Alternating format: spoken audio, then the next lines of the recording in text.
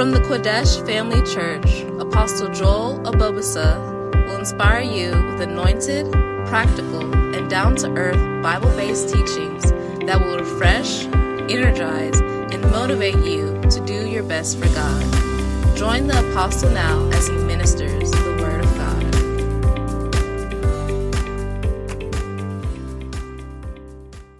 Shower down your rain upon me.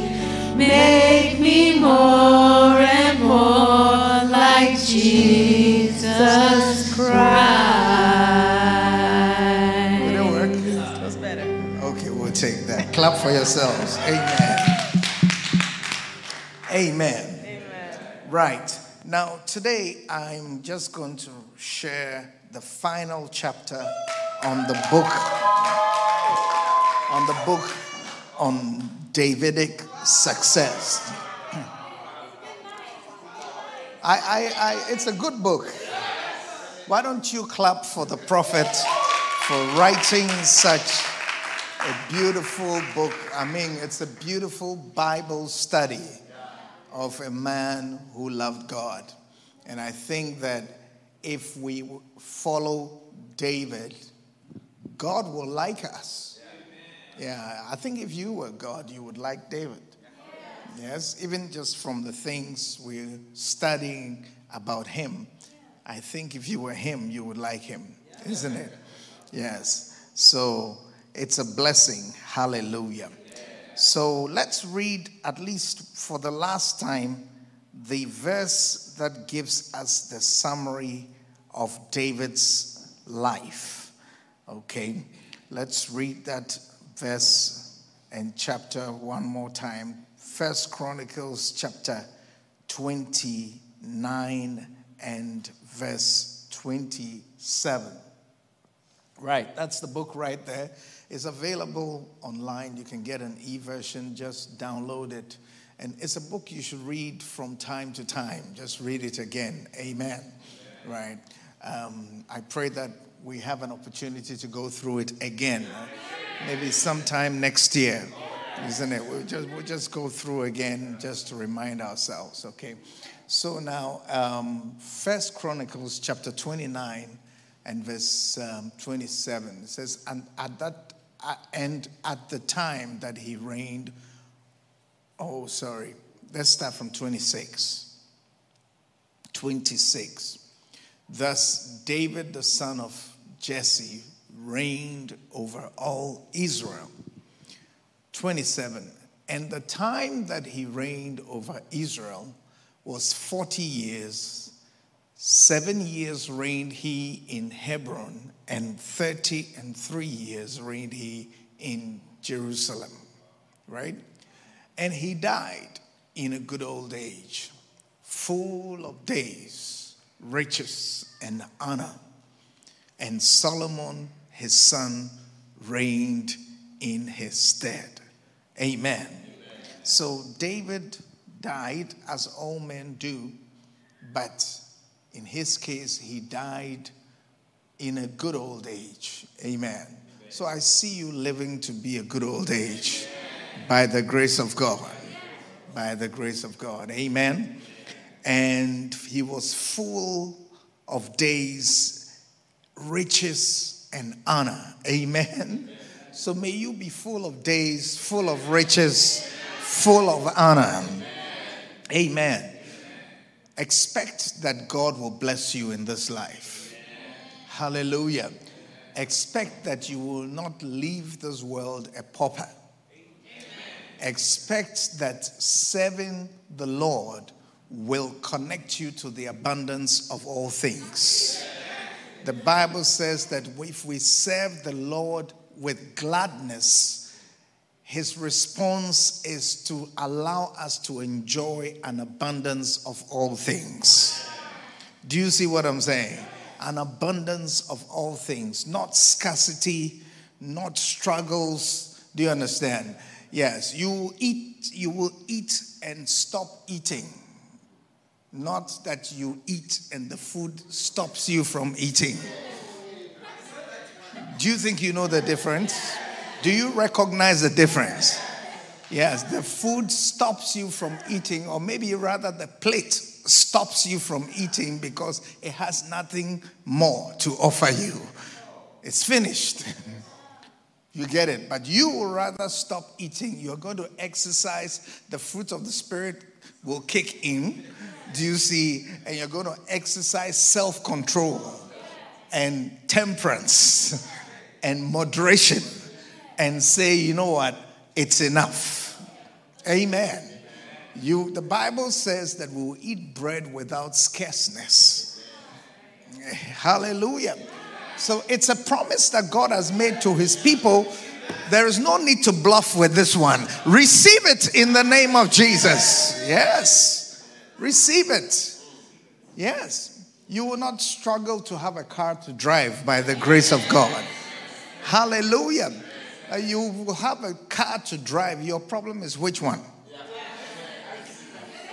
Yeah. You're going to have a car for every kind of weather.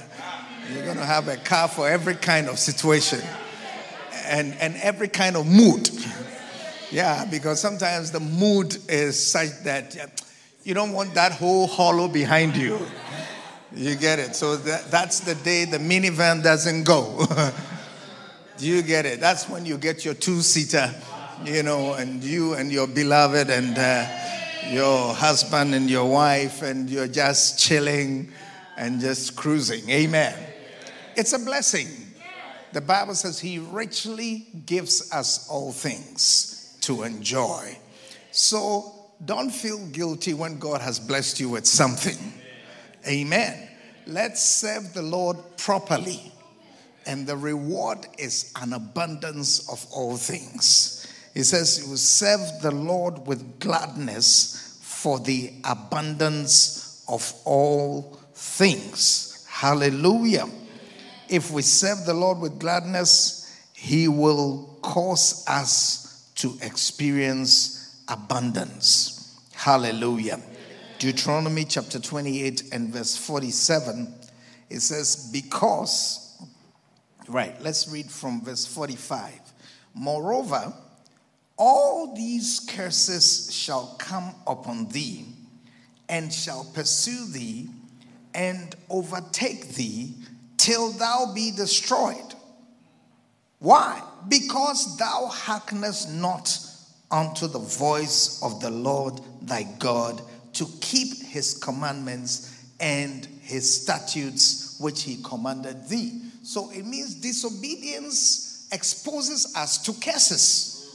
Can you see? Curses are coming upon someone because he has not listened to the word of God. Isn't it? Yes. And the curses will come upon thee and they will pursue thee. That means moving does not, or relocating does not escape the curse. Because it's pursuing you. Actually, where you go determines where it goes. Becomes like a police chase. If you want to see an illustration of this verse, go to YouTube and type police chase.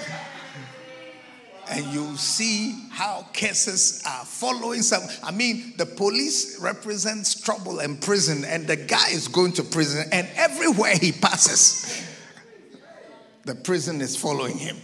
Hey, it's not a small thing. Do you see? And the reason is simply because you didn't listen to the voice of the Lord thy God to keep his commandments and his statutes which he commanded thee. Verse 46. And they shall be upon thee. The curses, when they catch up with you, then they will sit on you. You get it? And they will sit on you to make you a wonder. And upon thy seed forever. So the curses will come upon you and your children. And that is the truth. That is the truth, which is that what people suffer from, you find the thing trying to attack the children as well. Do you see what I'm saying? Yes. And that's why we say some things are in the family. In the family. It is because curses are not satisfied with one generation. They want to make their home in that place. As long as there are people, It wants to go down and down and down for as many people as it can reach. But the blood of Jesus is setting you free from every curse. Amen. Then it says the reason, verse 47, because thou servest not the Lord thy God with joyfulness and with gladness of heart for the abundance of all things. So you trade joyful serving of the Lord and gladness of heart for the abundance of all things. So you should rather expect, do you understand? Expect to be blessed. Expect to have 2, 3, 4. Don't be surprised. Do you understand what I'm saying? Yeah, whatever it is, expect to have 2, 3, 4. An abundance of all things. If it's a thing, you are supposed to have more than one. Yes, you're supposed to have more than one. Abundance of all things. I mean, if your Bible says otherwise, feel free and stand up, raise your hand, and I'll give you the microphone to preach it. Do you see what I'm saying? Asabia. Asabia. Okay. John Jack is prophesying. Asabia, John Jack says you should expect one more. Why don't you say the same? Say same to you. Hallelujah. Amen. But expect an abundance of all things and do not feel guilty about it. Rather, look for opportunities to share. Do you see what I'm saying? Yeah. Yesterday I was chatting with someone and I was telling the person, no, there are things to do with money. That's right. You get it? There are a whole lot of people for whom a little money that you don't think much of can make a world of difference for. Yes. Do you see? So don't be ashamed of having more money. You get it? Don't be ashamed of it. Just have more money. You get it? But just recognize the reality of the fact that, there's not a whole lot that you can use even for yourself. And also, it is not everything you have that should just remain with you. Sometimes God is just using you as a channel to reach others. God is just utilizing your connection or your access to certain people so that he can be a blessing to those people. And you are the one who is an access point to that person. Do you get it? So if you keep trapping the things for yourself as a selfish person who is always just thinking only about yourself, then God is going to treat you like the way you treat your sink that is blocked. How do you treat the sink that is blocked? Yeah, first of all, you stop pouring into it. You stop pouring into it. Yeah, then you find some Drano. May God not apply Drano into your life to force the things to move. Hey!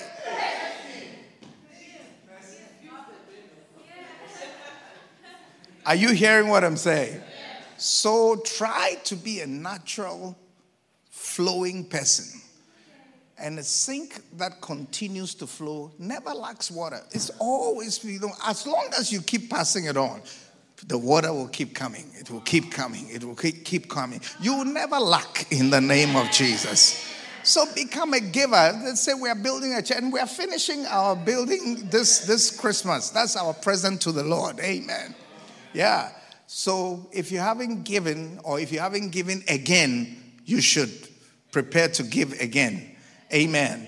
LP Michelle, you have to go to people individually and say, give me. And ask them, do you want to give me or do you want me to take?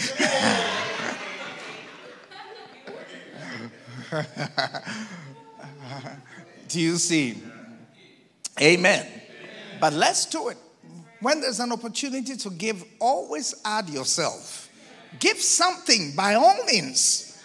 Be represented in the basket that will be blessed. You must have a share in it.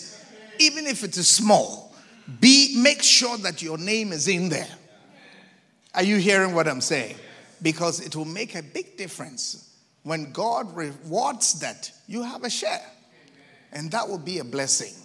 So always think of having abundance so that you can share and give to others. Can I have an amen? Amen. Right. So that was just a side something. Hallelujah. Yes. So back to David. He had plenty, full of riches, and he was full of honor as well.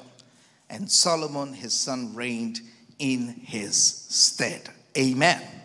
Now, last week, we talked about some of the principles still, okay? And I think last Sunday was when we talked about the principle, was it not violating fathers or allowing God to work things out?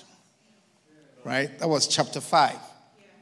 Allowing God to work things out, isn't it? Then number 2, the next one was the principle of not allowing rebels into your life.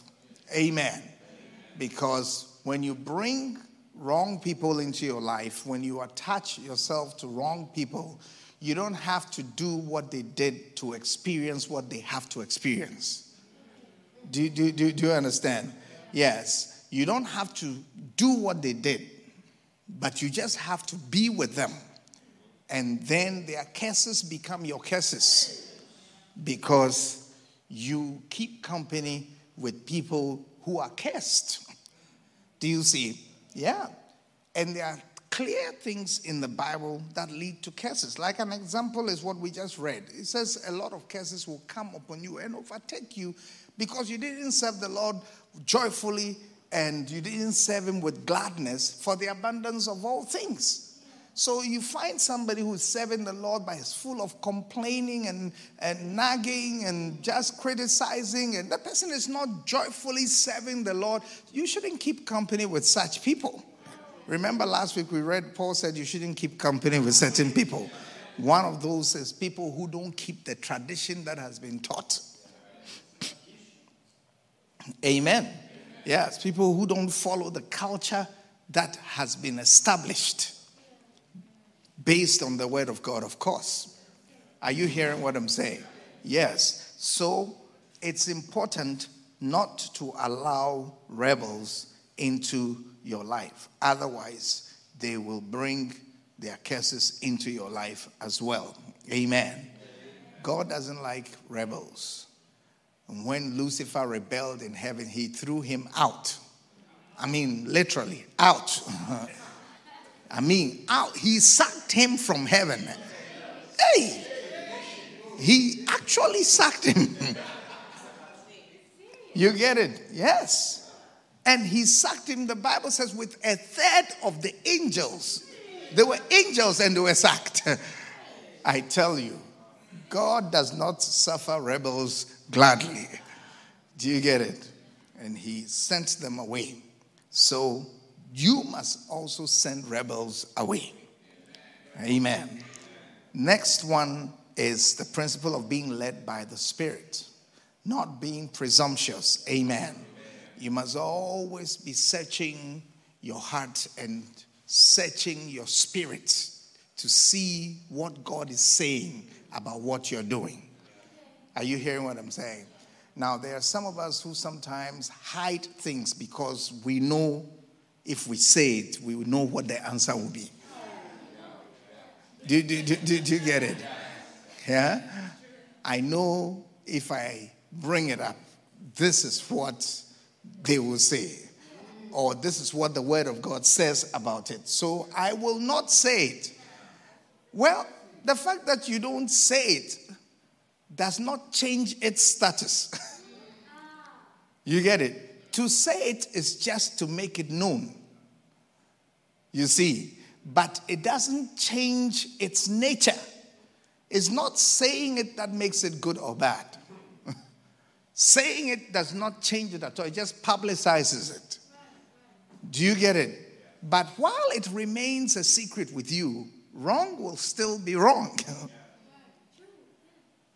You get it? And what you reap for doing wrong is based on doing wrong. It's not based on saying it. Does it make sense? Yeah. So, we need to be careful.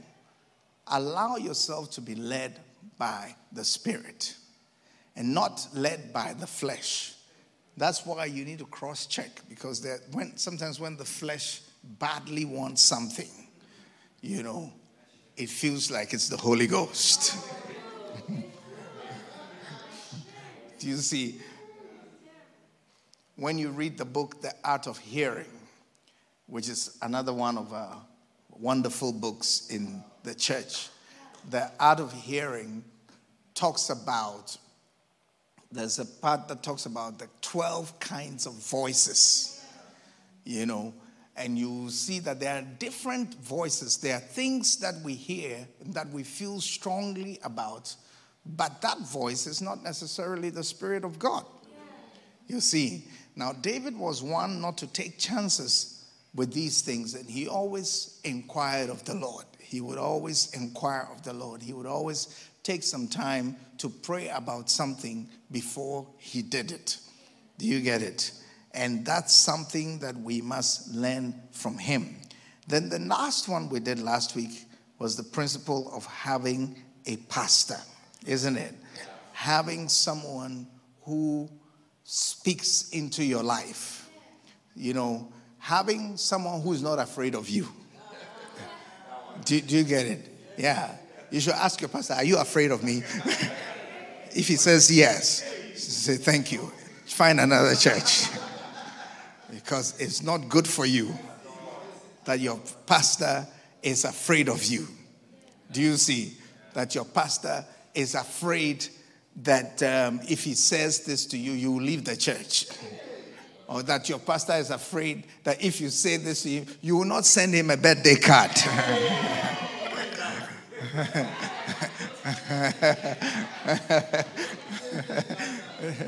Do you see?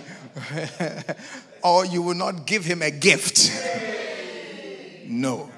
You shouldn't have a pastor who is so gift-oriented that he is afraid to tell you the truth, because that makes him useless to you. Do you get it? And it's unprofitable for you. Amen. Because one of the reasons that God gives us leaders is for our profit. Do you see? So if you read Hebrews chapter 13 and verse number 17, it says, obey them that have the rule over you. Can you see that? Yeah. Obey them that have the rule over you, and do what? Submit yourselves, for they watch for your souls as they that must give account. Can you see that? Yeah. That they may do it with what? Joy, and not with what? Grief, for that is unprofitable, not for the pastor, but for you. Do you see? So it is unprofitable for you to have a pastor that you don't submit to, or a pastor who leads you with grief, or who is afraid of you. Are you getting the picture? Yes. And you can see right there that the Bible says they watch for your souls as they that must give account.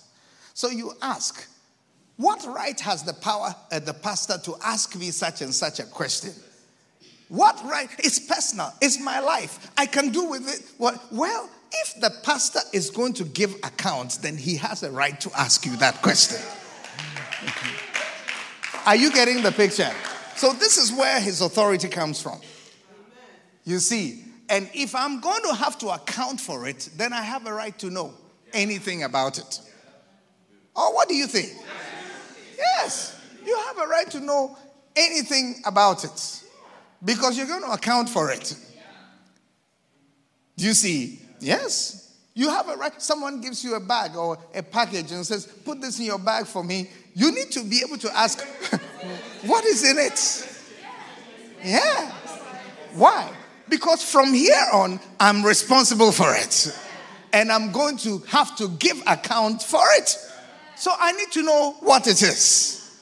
Yes. So it says, obey them that have the rule over you and submit yourselves, for they watch over your souls as they that must give account, that they may do it with joy and not with grief, for that is unprofitable for you. Amen. So remember that you're going to be accounted for by your pastor. Amen. And therefore, we need to take responsibility for you in a proper way.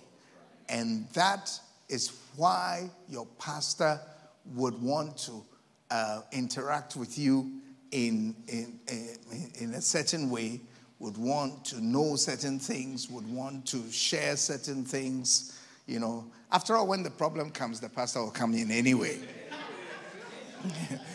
Isn't it? So just bring him in a little earlier. A little earlier, you get it? Yeah, just to maybe guide a little bit. And perhaps, because the Bible says they feed us with what? Knowledge and understanding. And therefore, with some knowledge and some understanding, perhaps we may not run into certain problems. What do you think? Yes, we may not run into certain troubles. Why?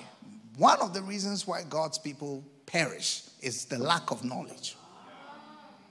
And if a pastor is the source of that knowledge, then it means that one of the reasons why God's people perish is the absence of a pastor's voice in their lives.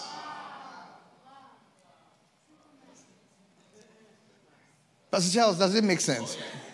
Yes. He says, my people are destroyed for lack of knowledge. In fact, so much so, look at Hosea chapter 4 and verse 6. Hosea chapter 4 and verse 6. It says that my people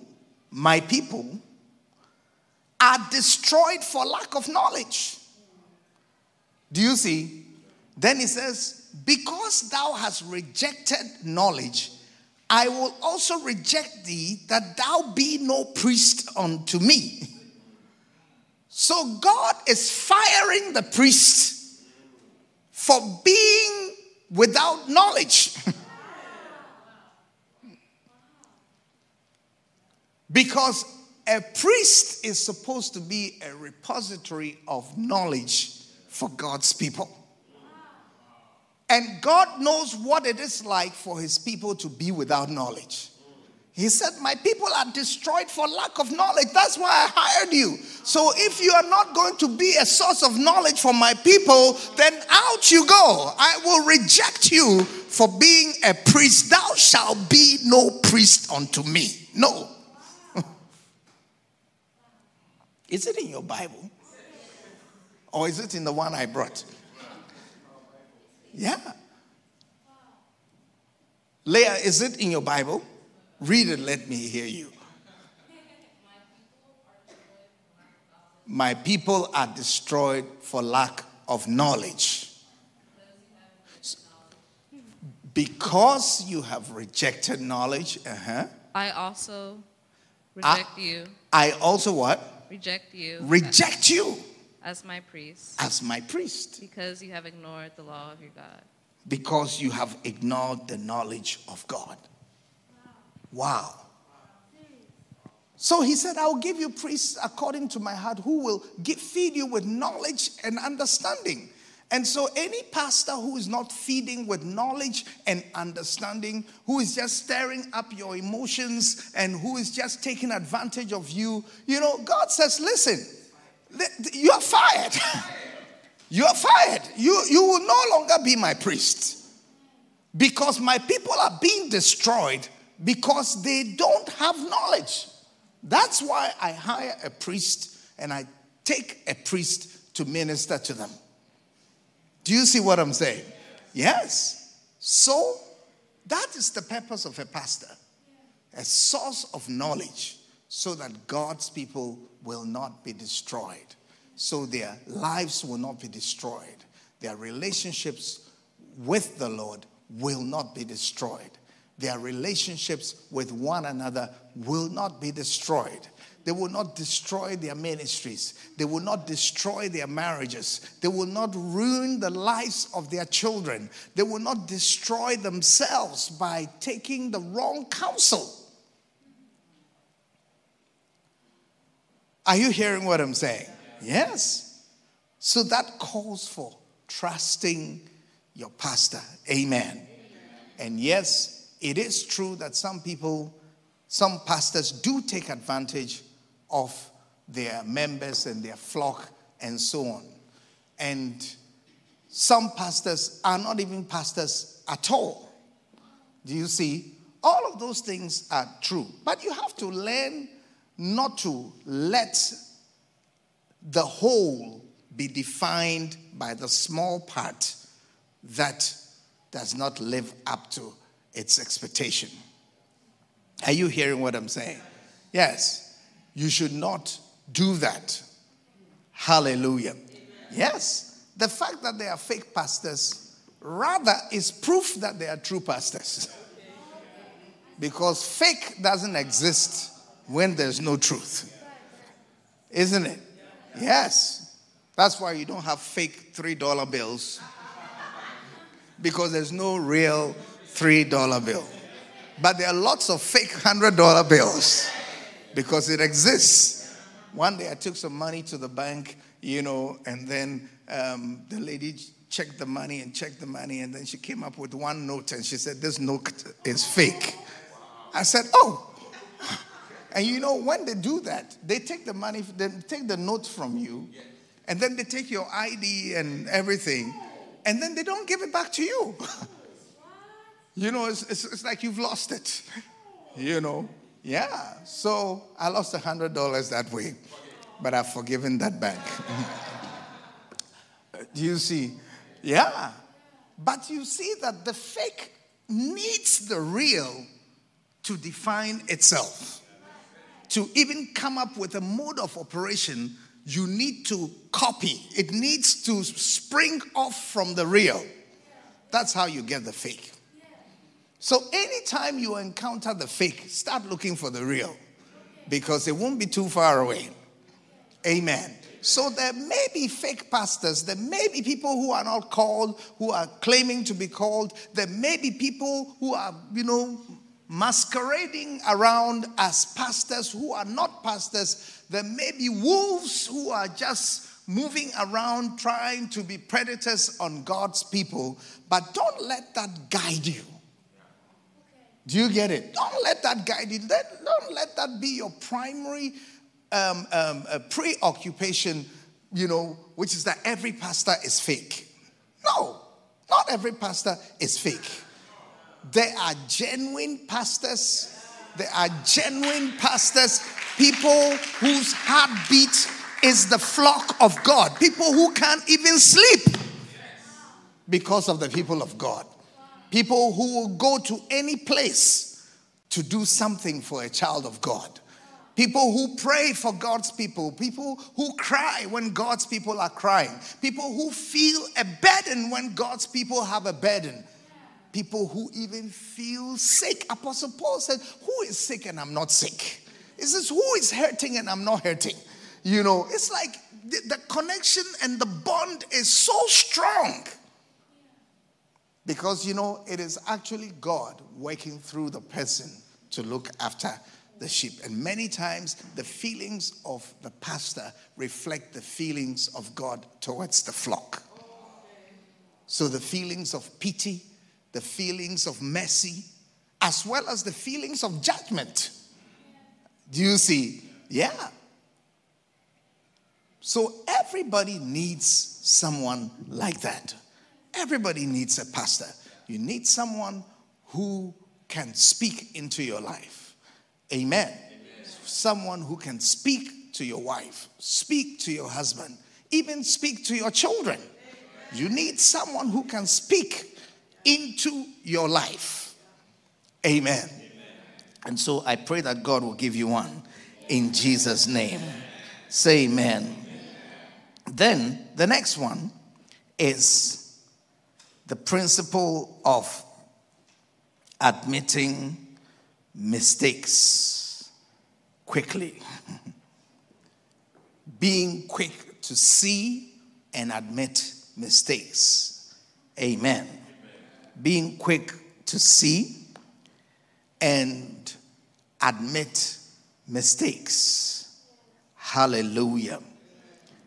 Now, we can see clearly that in spite of David being called a man after God's own heart, David was far from being perfect. Amen. And that should be an encouragement that it doesn't take perfection to please God. Hallelujah. There are many of us, the devil tries to destroy your standing with God, your faith that God will hear you even when you pray. So when you stand before God to pray, even a little confidence that you can have, you see, he destroys it. And then you pray without faith. And when you pray without faith, the Bible says, let not that man think that he will receive anything from God. God is most attracted to the faith of people when they come to him. Do you see? So it's important that we come. The Bible says we must come boldly. Hebrews chapter 4 and verse 16, it says that we don't have a high priest who cannot be touched by the feelings of our infirmities. Put it up. Hebrews chapter 4 and verse 16. It says, let us therefore, or let's read 15 first. For we have not an high priest which cannot be touched with the feeling of our infirmities. Do you see? But was in all points tempted like as we are, and yet without sin. I mean, this is a really cool verse. It says that we don't have a high priest who is so high and mighty, that he cannot be touched by the feelings of our infirmities, our weaknesses. Do you see? But rather, he was in all points tempted like as we are. So it means what it means. Do you understand? Yes. Hey, Pastor, so you mean, was Jesus tempted to commit fornication? You answer it yourself. You answer it yourself. Or go and ask John Jack after the service. Yeah, maybe you should ask John Jack after the service. That what does this verse mean? Is fornication a point? Is it a point? I don't know. Do you see? Yeah. So he was in all points tempted like as we are, and yet without sin. So he's a master and has mastered what for you now represents a temptation. Do you get it? And if Jesus didn't go down with the temptation, then you ain't going down with that temptation in the name of Jesus. Amen. You must tell yourself, if Jesus didn't go down with depression, I am not going down with depression in the name of Jesus Christ. Because he was tempted at that point, and he did not yield to it. I mean, we saw it. Jesus was tempted even with food. You get it? So it means that your temptations with food can also be overcome. Yet the devil said, eat.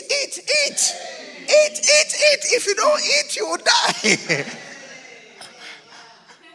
You get it? And then Jesus had to come up and say, listen, man shall not live by food alone, but by every word that comes out of the mouth of God. He overcame it. He did not sin. so you can also overcome it. It says, we do not have an high priest which cannot be touched by the feelings of our infirmities, but was in all points tempted like as we are, and yet without sin. So, verse 16, let us therefore come boldly. Do you see? Let us therefore means let us because of that, because our high priest has feelings. Do you get it? And our high priest has been through it before. And our high priest, when he went through it, he overcame it. You get it? So let us therefore come boldly. Not come crawling, spying, checking, tiptoeing, and seeing if Jesus just might. That's for naughty boys. Naughty boys cannot go home boldly. Because they know what they have done. Do you get it? So they would peep, they would check, they would see if daddy's car is outside, and try to see if there's a way to sneak into the house. Do you see? But Jesus said, come through the front door, knock. Yes, you did it. Yes, you did it. But come and knock on the front door. Do you understand? Come boldly onto the throne of grace that you may obtain. What is the first thing? When you arrive at the throne of grace, what will you obtain first? Mercy. Mercy. Mercy. And find grace to help. You must have a problem. That's why you must need help. Do you get it? And God says, when you come boldly, I'll help you. I'll help you. You will find help in time of need. Hallelujah. So God wants us to come boldly. Amen. Now, David was quick to accept and acknowledge. See that he did have a problem. Do you get it? The Bible is full of people who made mistakes. From Adam all the way down, Peter. Everybody made mistakes. Abraham, Jacob. You just have to start reading about someone and then his mistake is right there. You get it? That is why you shouldn't be worried too much when your mistakes are being talked about. Do you get it? Yes. Some of us get so defensive. Do you get it? As though our reputation of being good is being damaged so much by that little blemish. And so we feel an obligation to fight, to defend that good reputation. You see, but that's not who we are. We're not like good people who are trying not to be bad. Do you understand that? We are rather the opposite. People who have been conceived in sin. In sin did my mother conceive me. In sin. That's the juice from which, and you shouldn't be surprised if because sometimes you know how you use something, maybe a white cloth to wipe something, some cranberry juice or something like that. And after that you wash it and you can see traces of pinkiness on the white towel. You get it? Yes. Now, we have to remember that our nature, this flesh that we live in, that is what it responds to.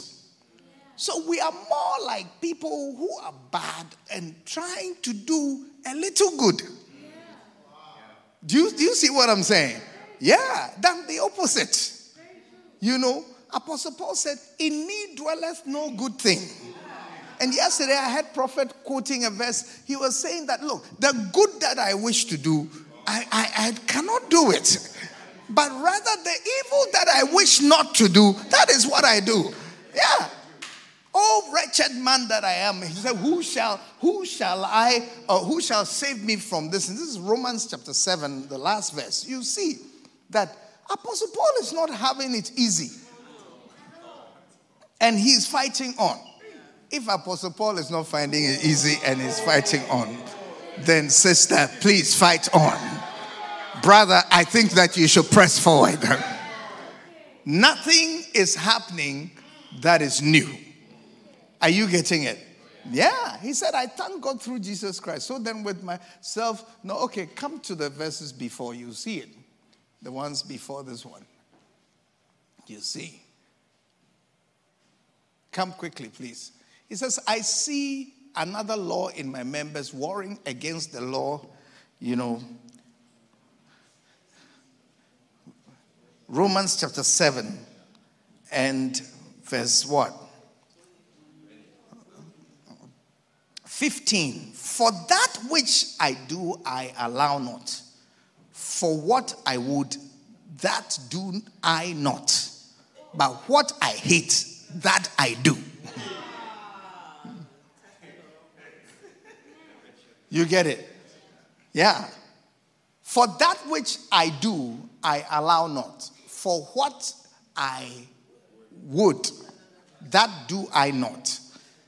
But what I hate, that do I. How many can relate with that? How many would like to sign this one? Put your signature under this one. Who would like to put their signature? Yeah. Me too, I'll initial it. Yeah. That which I hate, that I do. Can you switch the version?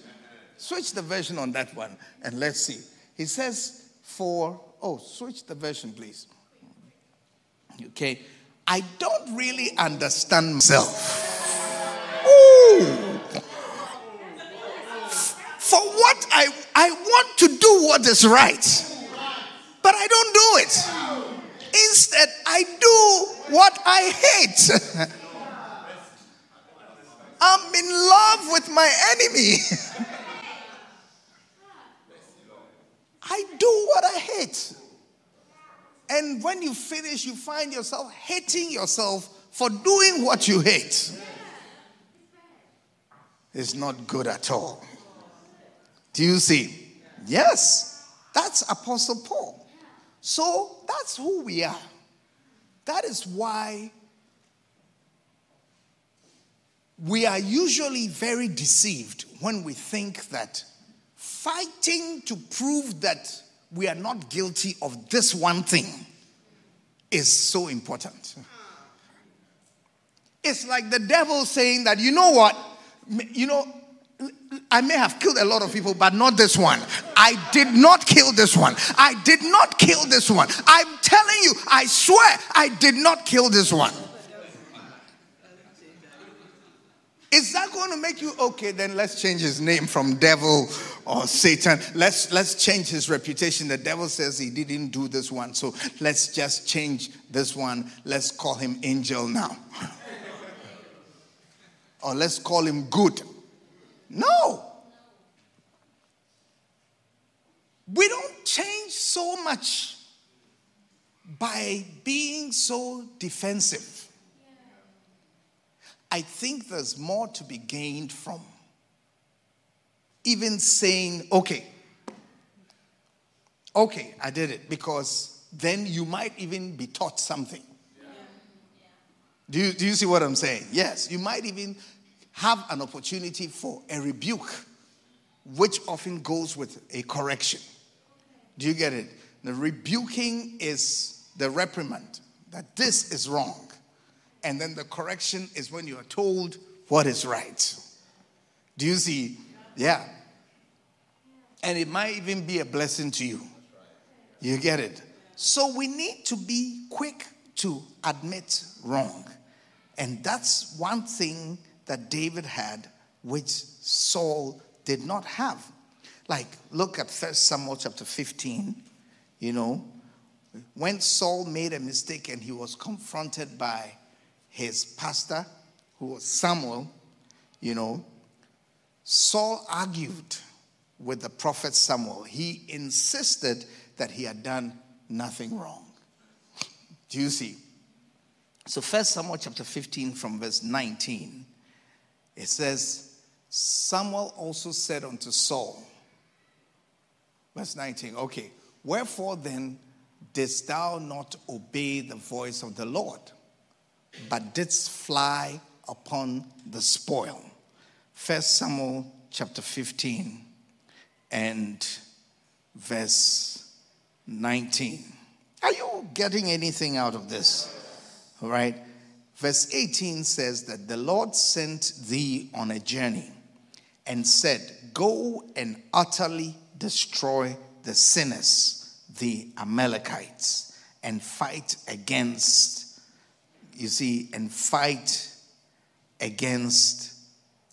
them until they be consumed. Wherefore then didst thou not obey the voice of the Lord, but didst fly upon the spoil, and didst evil in the sight of the Lord? And Saul said unto Samuel, yea, I have obeyed the voice of the Lord, and have gone the way which the Lord sent me, and have brought Agag the king of Amalek, and have utterly destroyed the Amalekites. But the people took the spoil, sheep and oxen, the chief of the things which should have been utterly destroyed, to sacrifice unto the Lord thy God in Gilgal. Do you see the thing? I mean, the guy, it says, look at the word. The word in verse 18 is utterly destroy. Isn't it? Utterly destroy. Utterly destroy. You see, the Amalekites. It says, destroy the sinners, the Amalekites, and fight against them until that they be consumed. Verse 19, wherefore then didst thou? And then Saul says to Samuel, yea, I have obeyed the voice of the Lord. If you have obeyed the voice of the Lord, then you should also be able to repeat, I have utterly destroyed. Do you see? But look at him. He's saying, utterly destroyed the Amalekites after he has kept some of them alive. Do you see? Yes. He's saying that I have obeyed the voice of the Lord and have gone the way which the Lord sent me, and have brought Agag, who is the king of Amalek, and have utterly destroyed the Amalekites. You get it? Now we have to define the word utterly. Yeah. And me as a pastor, more than once, I've had to pull out my phone and remove the dictionary so that we can define whatever we are talking about. Because the people wouldn't agree. You see, the person won't agree that this means that. So we have to use English language. Do you see? And pull out the phone and define the word. Now, when you define the word, then the person is now trying to find even a way just out of the English definition of the word. You see, that's when you wish you spoke another language. You see, so he says, I have utterly destroyed. So many times you see, utterly destroyed doesn't seem to mean the same thing to the person who has done wrong as it means whatever it means to the pastor who is addressing the matter. Do you see? So he says he has utterly destroyed the Amalekites. Then he says, but the people took of the spoil sheep and oxen, the chief of the things which should have been utterly destroyed. Do you see? To sacrifice unto the Lord thy God. Now he's brought a whole thing. Because now that he's admitting that some things that should have been destroyed, he's now balancing it with the purpose for which it was kept. You can see that we are not having an easy meeting here.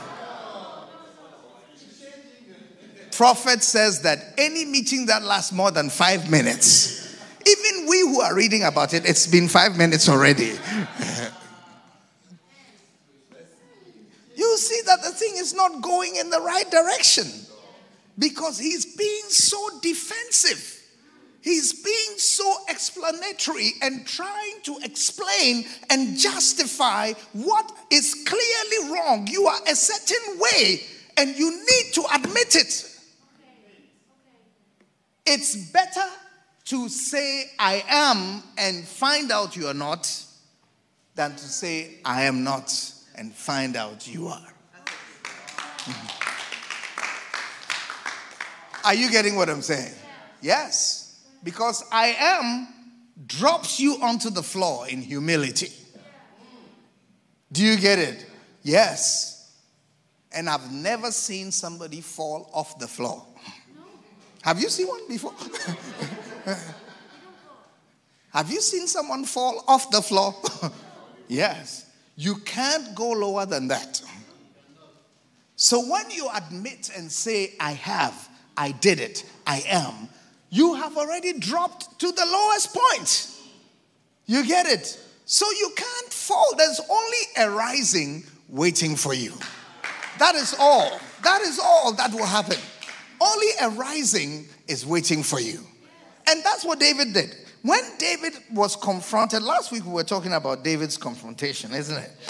And Nathan came to him, 2 Samuel chapter 12 and verse 9. 2 Samuel chapter 12 and verse number 9. Wherefore hast thou despised the commandment of the Lord to do evil in his sight? See, the same kind of question. Wherefore? Wherefore hast thou? Wherefore? Same kind of question. Then he tells him, thou hast killed Uriah the Hittite with the sword, and hast taken his wife to be thy wife, and hast slain him with the sword of the children of Ammon.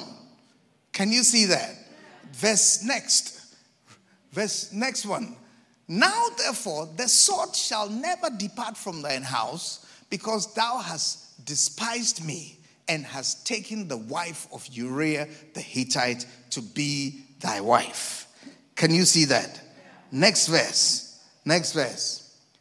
Thus saith the Lord, behold, I will raise up evil against thee out of thine own house, and I will take thine wives before thine eyes, and give them unto thy neighbor, and he shall lie with thy wives in the sight of this son. Right? Next one. For thou didst it secretly, but I will do this thing before all Israel and before the sun. Next one, please. And David said unto Nathan, I have sinned against the Lord. Can you see that? Don't you even feel like the meeting has ended?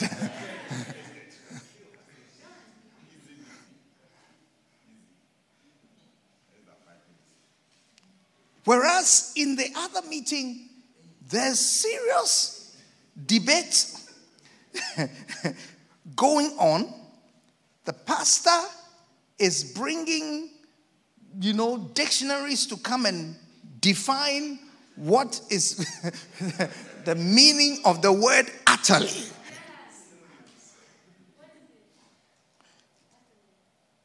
I pray that we will all be like David.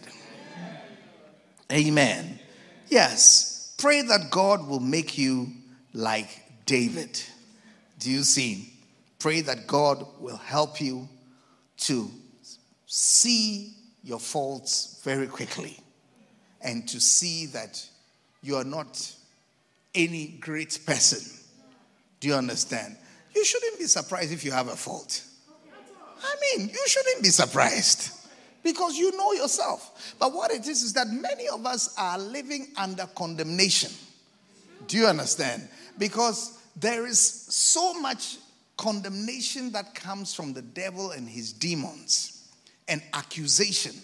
You get it? That most of us are trying to defend ourselves against those voices. Yeah. Do you get it? Yes. And so when we come before God and we're being convicted, or through a man of God or someone that God has sent to us, and the conviction is coming, even through preaching in church. Do you get it? You find that we bring that same defense, the defense that we mount against demons and so on. We mount it also against the word of God. It's like you're trying to hold on to something because you are afraid that they will just finish you off if you admit this. Does it make sense? Yeah. So because your self-esteem itself is really low. Do you understand? Yes, it's really low. So you are trying to be good, or you are trying to look good. And now the one thing that you do well, here also it's being taken away from you. So you feel like you owe it to yourself to defend it. You see, but you are doing it before the wrong person. Do you understand? You should be doing that when the devil comes after you to condemn you. Do you get it? Look at how Apostle Paul handled his. Go back to Romans chapter 7. Romans chapter 7.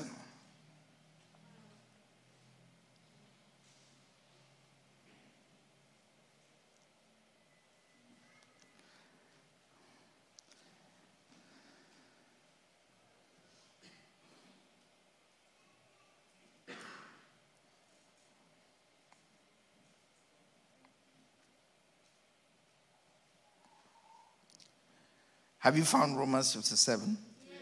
Okay. Now look at Apostle Paul and how he's handling this. We're just about to close, okay? So just bear with me. Romans chapter 7, and what was the last verse we read? Romans 7 verse 15, isn't it? Okay. So you see Apostle Paul, he's laboring under the same sort of feeling. And he's saying that the things, I feel like I'm a wretched man. You see, I feel like the good things that I want to do, I don't do it. But the evil things, he says in verse 16, if I didn't do that which I would not, I consent unto the law that it is good. Now then, it is no more I that do it, but sin that dwelleth in me. Do you see the thing? And now this is the revelation that we all need to have. That sin dwelleth in you. Do you get it? We need to have that revelation that pride dwelleth in you. You get it? You need to have that revelation that arrogance dwelleth in you. Do you understand? Yes. He says, for I know that in me. Then he explains, because some will start arguing, what about that means that we are the righteousness of God in Christ Jesus? Hey, you see,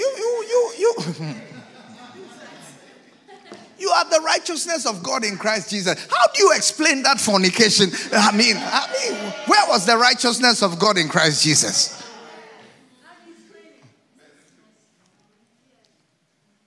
Are you getting what I'm saying? Yes. So Paul is explaining that, look, when I say in me, I really mean in my flesh. You get it? Yes. In my flesh dwelleth no good thing. Have you ever taken a shower, you are clean and so on, but you put on old clothes and you start smelling like the clothes and not like the shower? That's what happens to believers. Do you understand that? You are saved, your spirit is cleansed, but you still live in those old clothes.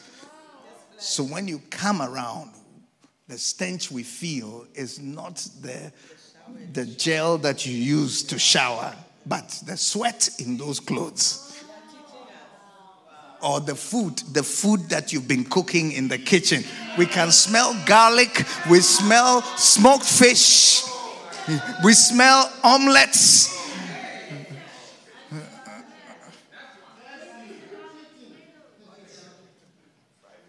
You get it? Yes. And at a point, we even questioned whether you took a shower. But you did. You did. It's just the jacket.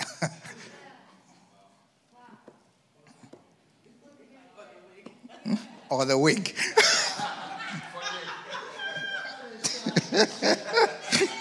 I didn't say that one. Her name is Sister Ivana, in case you're looking for the name. Right. Do you understand what we are saying? So he says, in me dwelleth no good thing, for to will is present with me. But how to perform that which is good, I find not. For the good that I would, I do not. But the evil which I would not, that I do.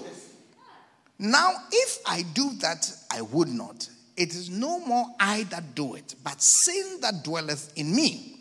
I find then a law that when I would do good, evil is present with me. For I delight in the law of God after the inward man. See, the one that took the shower is inside there. He wants the word of God. Do you see? But I see another law in my members, warring against the law of my mind and bringing me into captivity to the law of sin which is in my members. O wretched man that I am, who shall deliver me from the body of this death?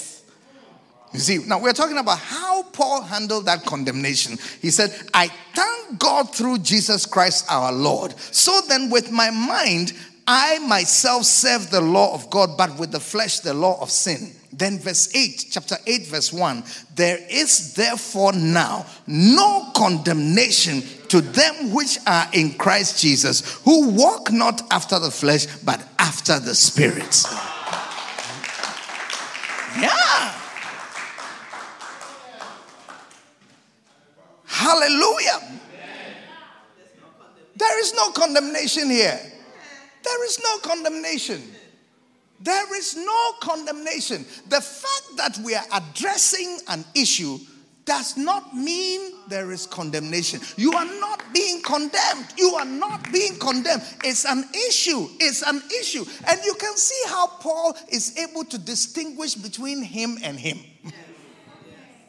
You get it? He is able to distinguish between me, I, Paul, the inward man, and I, Paul, the outward man.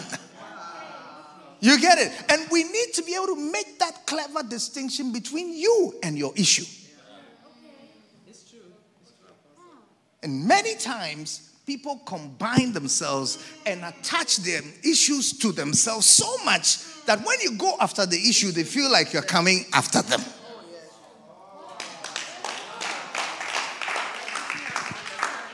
Are you getting what I'm saying?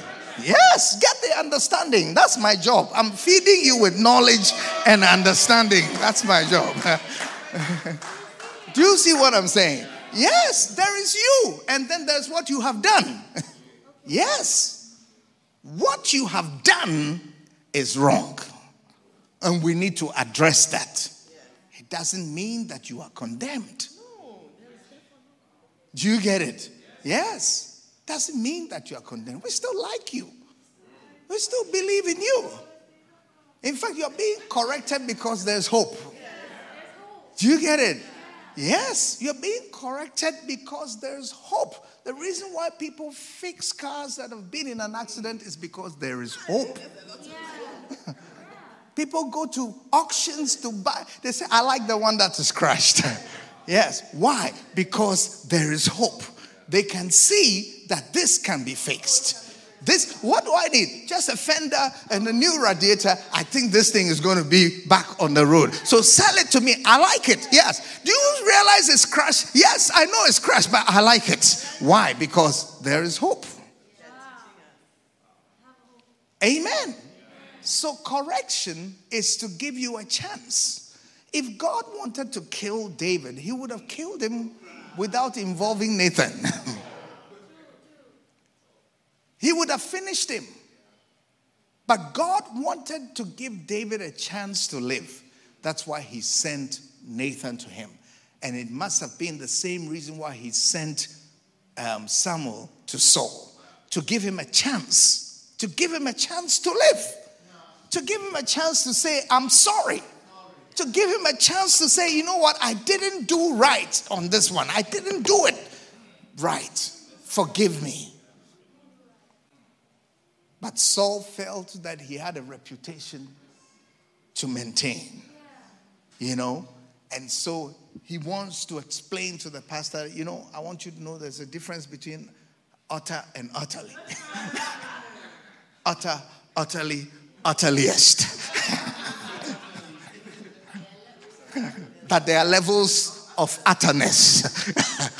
You get it? So it depends on what you mean by utter, or utterly, or utterless. You see, yes. And then they were going through this thing back and forth. Hallelujah. Are you getting the point? I think that this should end all arguments, even between husband and wife. Yeah. Because sometimes the arguments continue because somebody feels that I need to prove that I am the blood-bought, blood-washed, sanctified. You get it? I'm the righteousness of God in Christ Jesus. You get it? And even if you were right, for how long do you think that will be? You get it? How long do you think that will be? Yeah. You are right, and so what? You get it? You know that when we put our clothes in the washer, usually they are not covered with stains all through. But we still put them in the washer anyway. The clothes we put in the washer are not all dirty to the same extent, but they all belong in the same place. Yeah, there's nothing like, this one may have the stain here, another one may have it here, but all have sinned and falling short of the glory of wearing it out. Into the washer you go. We all belong in the washer. Even though our stains are not to the same degree or are not in the same place, we all belong and need a wash.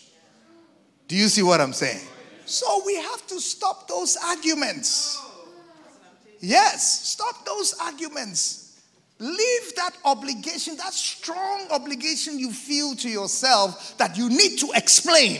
I need to explain. You see, and that's where you offend even more, because that obligation puts some passion into your speaking. Then your speaking turns into rudeness. You get it? And then your rudeness will attract, a reaction. Yeah. So they says, I'm not having this. Now, what he's not having is the rudeness. You get it? He's not even listening to what you're saying, but it is how you are saying what you are saying to someone like me. Then you see that his pride also has arisen.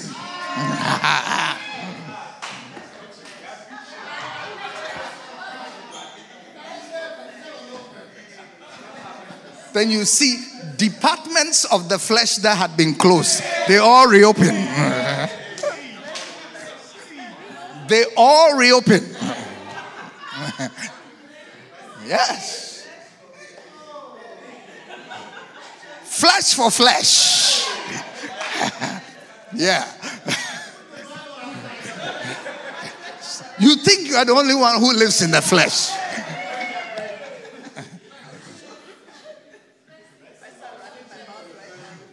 Yeah. Do you see? Yeah. And people can take it all the way to let's put the Bible aside. Let's put the Bible aside. Yes, you are always taking cover under the Bible. Put the Bible aside for once and let's talk. You see, now it's like we've taking off our clothes and we're fighting in front of the house.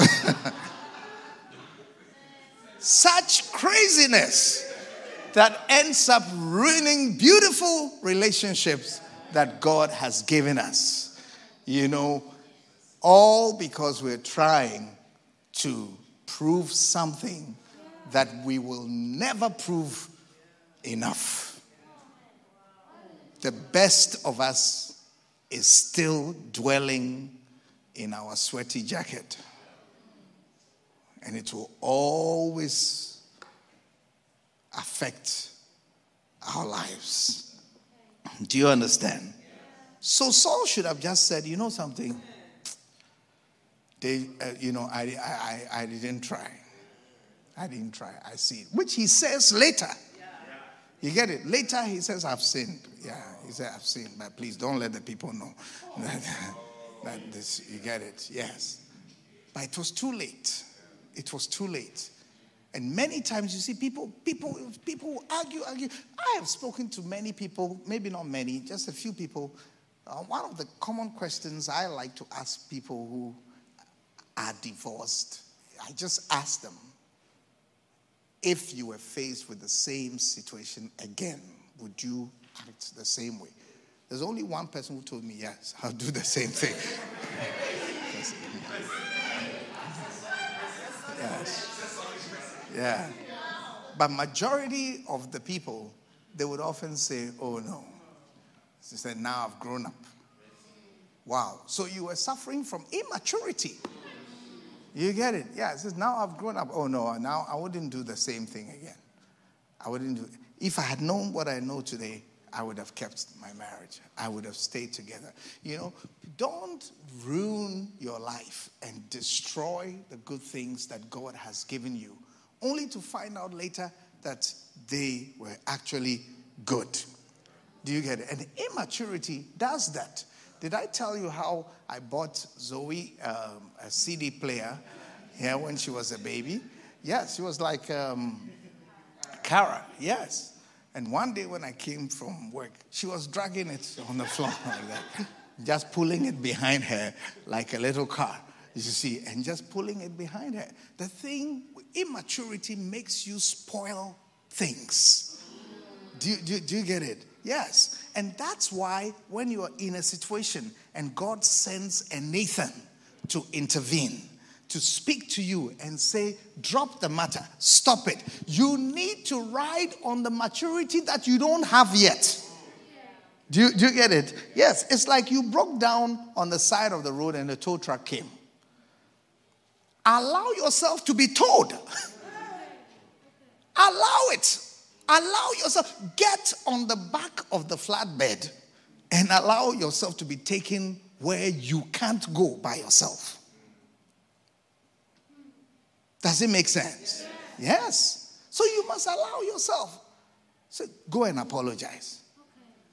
That's being told. You're being put on a flatbed. You get it? It's not a place you can go to by yourself, but somebody you respect is telling you, go and apologize. So you allow yourself to be told on there. Don't break down so wildly that you can't be told. You get it? Even the tow truck can't pull you onto that thing. Hey, what kind of breakdown is that?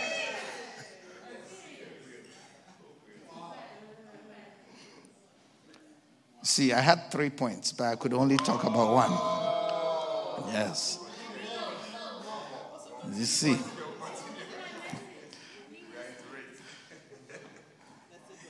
Yeah.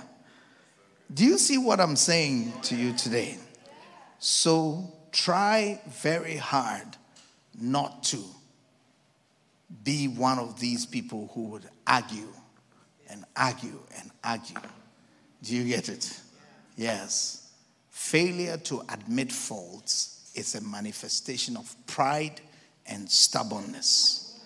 And the Bible says God resists proud people. Isn't it? Yes. God resists proud people and he gives grace to the humble.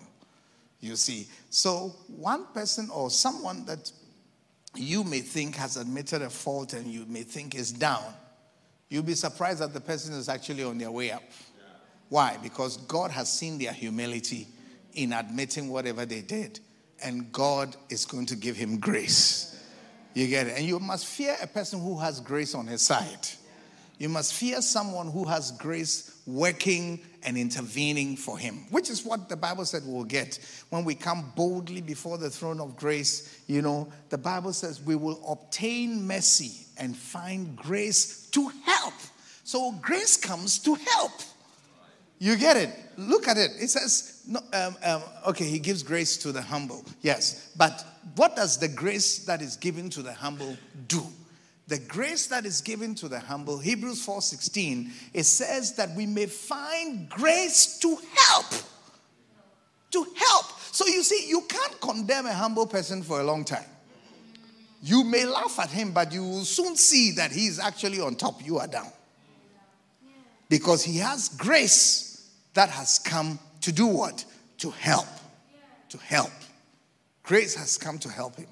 And whatever the situation is, the grace will take him through. I think that God doesn't like it when we are sinners and we're trying to pose as people who are righteous. And I think he doesn't like it very much at all. The Bible actually says that if we say we have no sin, we deceive ourselves. First John, let's read that and close with that. 1 John chapter what? 1 and verse. Okay, let's start from 8. 1 John chapter 1, verse 8. 1 John chapter 1 and verse 8. 1 John chapter 1 and verse 8. If we say that we have no sin, we deceive ourselves. Can you see that? Now, this sin is not being written to unbelievers. I hope you understand. Huh? Okay, let's start verse 1. What's in verse 1? 1 John 1:1. What is there? Okay, that which was from the beginning, which we have heard, which we have seen with our eyes, which we have looked upon, and our hands have handled of the word of life. Verse 2. For the life, etc., etc. Verse 3. That which we have seen and heard declare we unto you, that ye also may have fellowship with us. And truly our fellowship is with the Father and with his Son, Jesus Christ. So you see that he's talking to a community of believers. Serious believers. These are not some unbelievers. He has not gone to Skid Row and is trying to have some outreach there. That's not who is writing to. What's in verse 4? Verse 4. And these things write we unto you, that your joy may be full. Right? This then is the message which we have heard of him and declare unto you, that God is light and in him is no darkness at all. Verse 6, if we say that we have fellowship with him, do you see, and walk in darkness, we lie and do not the truth. Verse 7, but if we walk in the light as he is in the light, we have fellowship one with another, and the blood of Jesus Christ, his Son, cleanses us from all sin. So look at it. We are walking in the light as he is in the light, means we are walking where he's walking.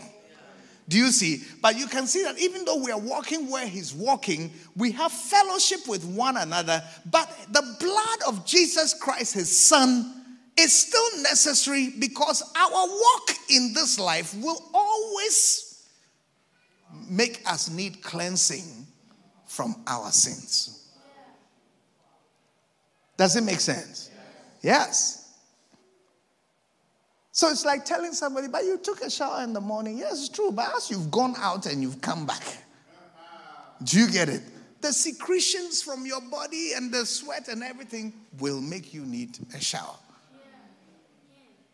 Do you get it?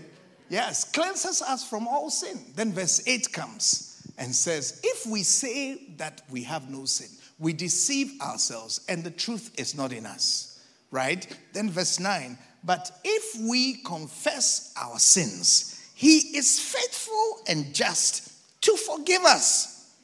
You get it? So what he doesn't like is the deception. You get it? Maybe the deception reminds him of Lucifer. Maybe, I don't know. But he said that if we said we have no sin, we deceive ourselves and the truth is not in us. We are nearer the father of all lies. You get it? But if we confess it, what is he going to do? What is he going to do? He is faithful and just to forgive us our sins and to cleanse us from all unrighteousness. But verse 10 is what makes him not like us when we don't admit our faults. If we say that we have not sinned, we make him a liar. Can you see that? and his word is not in us. If we say we have no sin, we make him a liar. It means he is saying we have sin. Do you get it? Yes. He's saying his position is that there is sin with us. So anytime you come defending yourself and you say, I have no sin. So am I lying?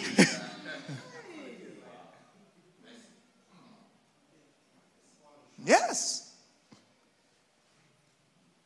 That's one way to destroy relationships, when you call someone a liar. It's better. Sometimes when things don't add up, it's better to just leave it. Yeah, because people forget. Sometimes people's recollection of facts, so many different things. Do you get it? So if you keep pushing, you get it? You keep pushing. Sometimes you see there's a situation, a husband and wife, and then we're just talking. And then, the pastor, there's that, oh, you are lying. You are lying. You are lying. You do that. You're going to destroy. You say what you remember. Then leave the other person to say what he remembers. And whatever the discrepancy is or the difference is, let's just leave it. In any case, it doesn't really matter. You get it? It doesn't really matter. It's not something we need to move on. We don't need it. If you will just take the instruction you're being given, that's enough to move on. So what we don't remember about the issue, when I was coming, I came first. No, I came first. No, it was 3:00 when I came. No, you see, no, I came first. I came first and I saw it and I called him. No. Hey, listen, I came first. Who came first? It's not really. I'm just about to tell you to forgive. That will take us forward. Not who came first.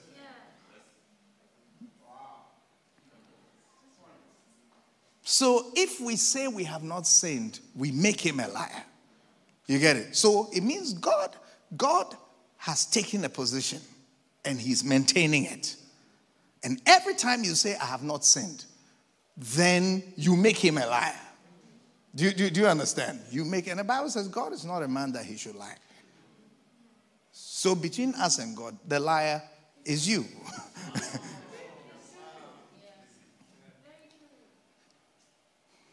Anyway, look, preaching has got to end at some point.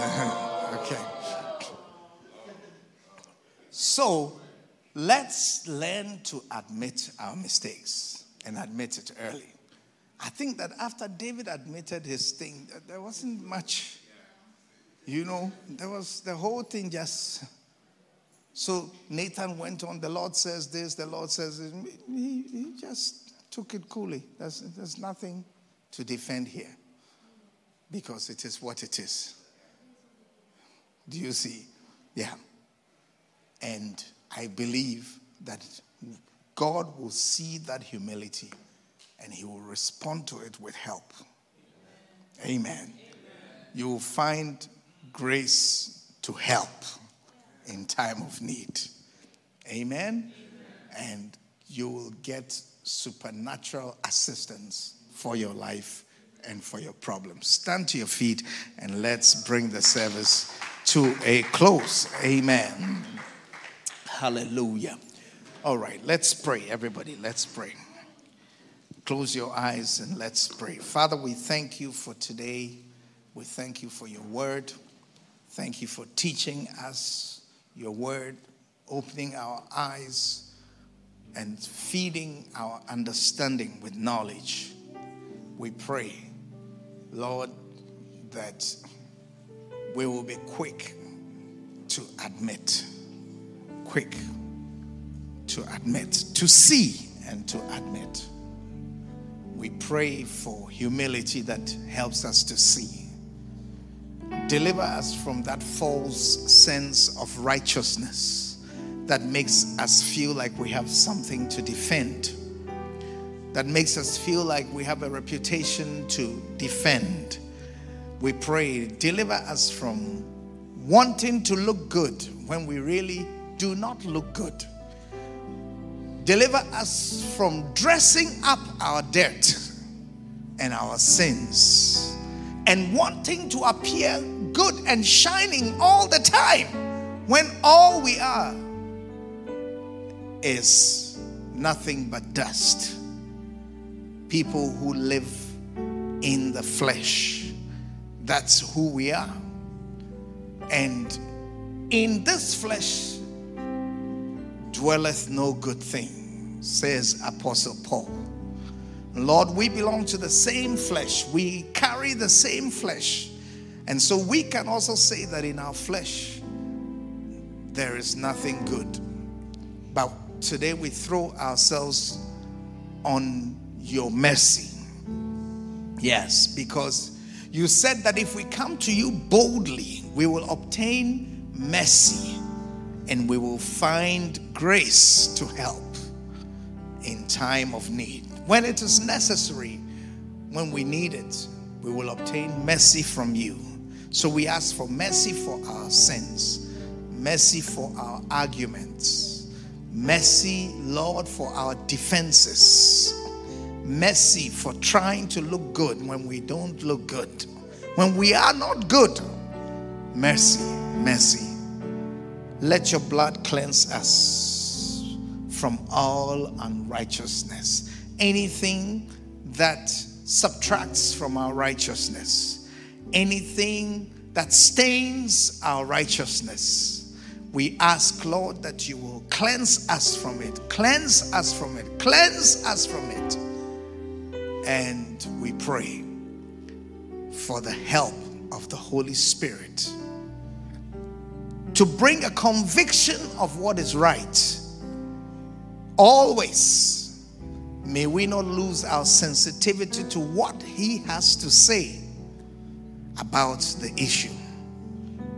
We pray for humility to admit the voice of the Holy Spirit, to accept what he's saying, to receive rebuke, correction, and instruction in righteousness, so that we can move on toward perfection and being thoroughly furnished for every good work that you have prepared for us. We pray for your blessing, Lord. In Jesus' name we pray. Now, as we close this service this afternoon, maybe you're watching or you're listening to the podcast and you know in your heart that you're not saved. Here is an opportunity to be saved. I want to invite you to ask Jesus to come into your heart by joining me in this simple prayer. Say with me, Lord Jesus. Everybody say it again. Say, Lord Jesus, I know I'm a sinner and you died for my sins. Please come into my heart. Forgive my sins, Lord. Let your blood wash me. Let your blood cleanse me and make me a child of God. Lord Jesus, from today, I admit that I'm a sinner. You don't need to say it over and over again. I do not mean to argue with you also, Lord. I know flat out that I'm a sinner and that you died for my sins and that only you can save me from my sins. So, Lord Jesus, I confess them before you. Please forgive me.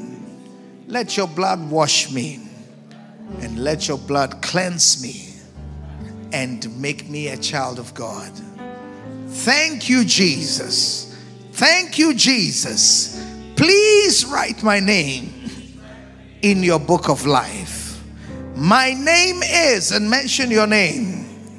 Lord, write this name in your book of life. Thank you, Jesus. Thank you, Jesus, for hearing my prayer. For hearing my prayer. Amen. Amen. Hallelujah. Put your hands together for the Lord. Amen.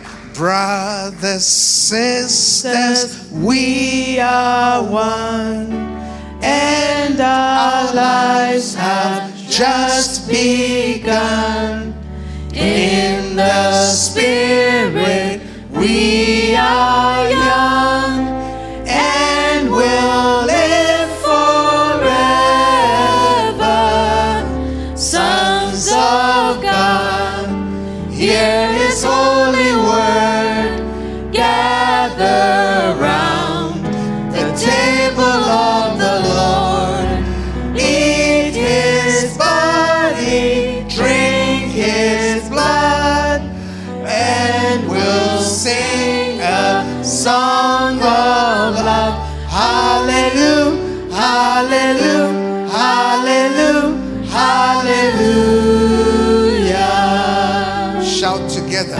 Shout together to the Lord, who has promised our reward.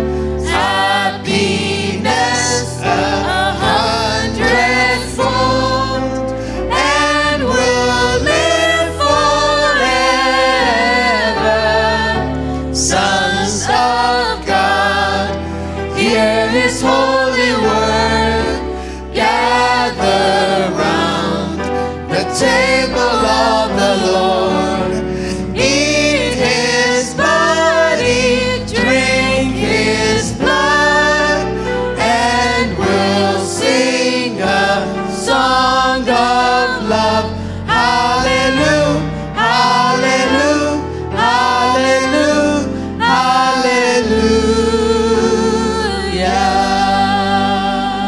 Hallelujah. Amen. Now we want to join the prophet as we have communion. Do we have communion with the prophet today? All right. So, yes. All right. Let's do it. All right.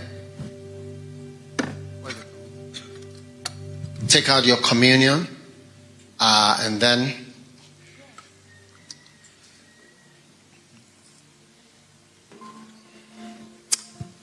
may the Lord bless you and heal you through this Holy Communion. Amen. In Jesus' name. The body of Jesus broken so that you not be broken. Amen. In Jesus' name. Amen.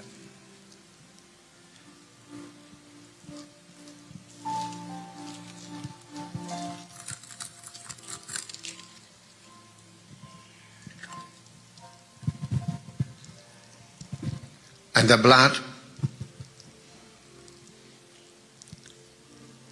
Today the blood. Lift your hands like this.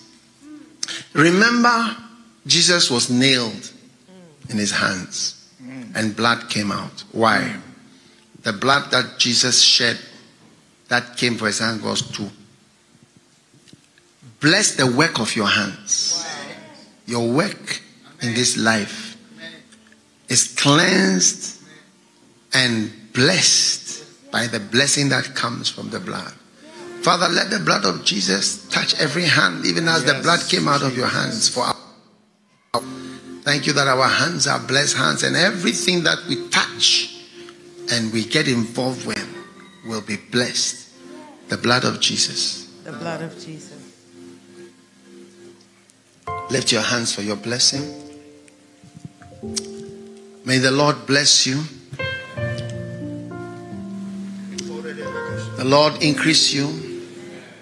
Your church, your ministry, your life, your business, whatever concerns you. May the blessing of the Lord that has come on your hands because of the blood, may your hands be blessed. Amen. And your work be blessed. Amen. If the Lord does not bless you, who can bless you? May your ministry see great increase, great blessing. Whatever time of the day you are watching this, may you experience great blessings of the Lord. In Jesus' name. Now, the blood that came from the feet May every journey that your feet take, Jesus. every place that you put the sole of your foot on, be blessed. Be blessed. Be healed. And be cleansed. You no more go to places to sin because of today's blessing. Thank you, Jesus. In the name of Jesus. Thank you, Jesus. And these hands will no more be used to sin and to do evil. May this blessing rest upon you. The Lord make his face shine on you. Yes. The Lord bless you. And the Lord help you. Live long. Amen. Survive every test. Yes. Come out shining. Jesus. For the glory of God. Thank you. In Jesus' name. Thank you. Amen. Amen. This Now, is the Lord's doing. This is the Lord's doing. And it is my